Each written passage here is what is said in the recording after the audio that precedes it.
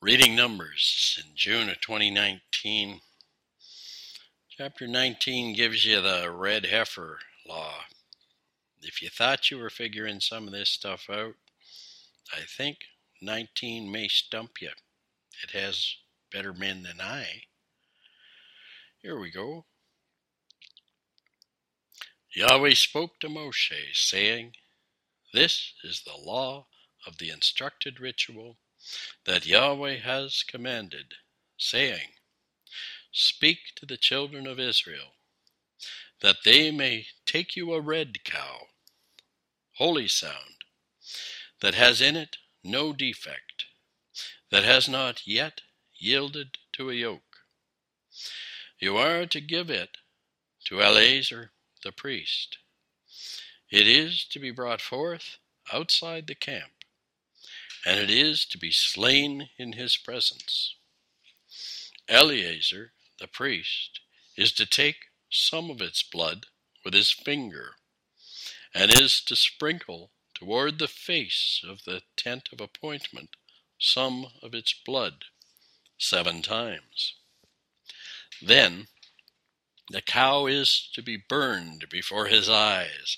Its hide, its flesh, and its blood, along with its dung, are to be burned.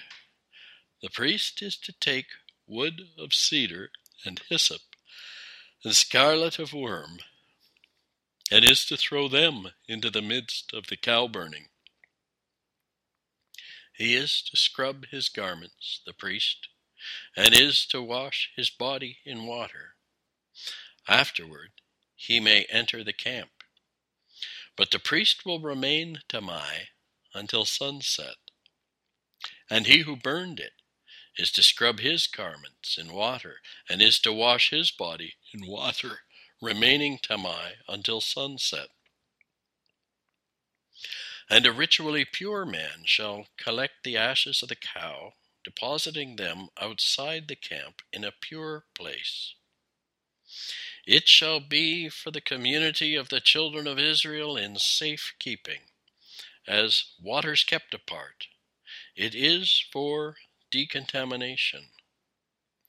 The collector of the cow's ashes is to scrub his garments, remaining tamai until sunset. It shall be for the children of Israel and for the sojourner that sojourns in their midst, as a law for the ages.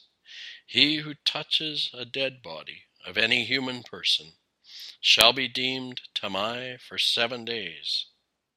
Should he decontaminate himself with it on the 3rd day, and on the 7th day, then he is pure. If he does not decontaminate himself on the 3rd day and on the 7th day, then he is not pure. Anyone who touches a dead body of any human person that has died, and does not decontaminate himself, the dwelling of Yahweh has he made tamai. Cut off shall that person be from Israel, since the waters kept apart were not dashed on him. Tamai shall he be, his tumah stays within him. This is the instruction. A human who dies in his tent, anyone that enters the tent, and anyone that is in the tent, is to be considered tamai for 7 days. And any open vessel that has no cover tied down on it, it is tamai. And anyone who touches in the open field one slain by the sword, or a dead man, or human bones, or a grave, shall be tamai for 7 days. They are to take for the tamai one some of the dust of the burned hatat offering. They are to add to it living water in a vessel. He is to take hyssop and dip it into the water, the ritually pure man. He is to sprinkle it on the tent, and on the implements, and on the persons that were there, and on the one who touched the bones, or the slain one, or the dead man, or the grave. Then the pure one is to sprinkle it on the tamai one on the 3rd day, and on the 7th day, thus decontaminating him on the 7th day. Then he is to scrub his garments and wash with water, and be purified after sunset. Now a man who becomes Tamai and does not decontaminate himself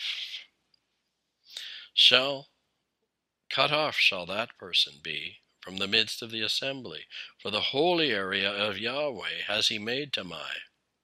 Waters kept apart have not been dashed upon him. He is Tamai. It shall be for you as a law for the ages. The one who does the sprinkling from the waters kept apart is to scrub his garments, and the one who touches the waters kept apart shall remain Tamai until sunset. And anything that the Tamai man touches becomes Tamai. The person that touches it shall remain Tamai until sunset. So ends chapter 19, the Red Heifer Laws. Numbers chapter 19, or Hump Day on the Weird Magic Moments week in the middle of Numbers. The Red Heifer Law. Look, this should stump you. Kill a heifer, not a bull, outside the camp, not the slaughter site. Use the ashes on the third and seventh day after you've been in contact with the dead body to return to right relations. We are far from the origins of this law about making things right in the presence of death, but deriding this magic begs the question of our own rituals around death. This is apodeictic rather than casuistic. This is the statute, is the statement. Midrash Rabbah opens a discussion, sharing our dismay in the echoes of Job 14. Who can bring a clean thing out of an unclean? Is it not one? And they protest in anonymity. Who did this? Who commanded this? Who decreed this? Was it not the world's only one? This is like the eternal cry of parents in response to a child's why. The answer, because I said so. This is not if-then casuistry. Rabbi Joshua of Siknin, in the name of Rabbi Levi, said, there are 4 laws which the evil inclination criticizes as irrational, and in connection with which Scripture uses the expression statute, viz., the law of a brother's wife, the law of mingled kinds, the law of the scapegoat, and the law of the red heifer. Some rules, like a childless widow's right to a child by a surviving brother of her husband, or prohibition of wearing wool and linen together, or the goat for Azazel, and now this one, are called statute in Torah, not justified or rationalized or explained. Just try to comply. This purity code, more extensively laid out in Leviticus and elaborated in application in Talmudic tradition, defies reduction to modern language. Words like pure, impure, clean, unclean, contaminated, decontaminated, infected, purged, and here waters of lustration or of cleansing are signifiers for a signified unfamiliar to us. Everett Fox's Shocking translation alerts us to that by keeping the word tamai for the boundary state that is created by contact with the dead body and can be ended with ritual action on the third and the seventh day using these waters set apart, which include some of the dust from hatat offering and some of the ashes from a red heifer. We reduce these matters of human condition, sin and death, to solvable problems of ignorance, sickness, crime, and we respond with educating, medicating, or policing our judicial institutions. It's going to take postmodern successors of Foucault's early critiques to deconstruct more than this, but meanwhile, these ancient ways of construing and engaging with death are worth our time. What are the taboos in your subculture about death? What rituals do we have, and what rituals do we lack compared to the subcultures around us? What are your 4 plans for your stuff, your self, your circle, your legacy?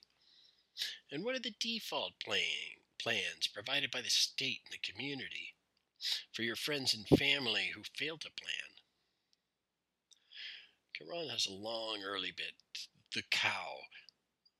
Look up Surah 2, 66 to 66, and ask a Muslim about the cow.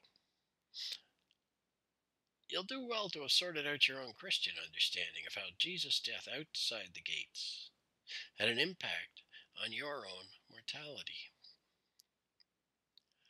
Talmudic traditions include reflection on what constitutes contact with a dead body. One way to avoid inadvertent contact involves whitewashing a tomb so that it will be seen clearly by those trying to avoid or trying to engage it. Where have you heard about whitened sepulchres, whitewashed tombs? In the Gospels. Look it up.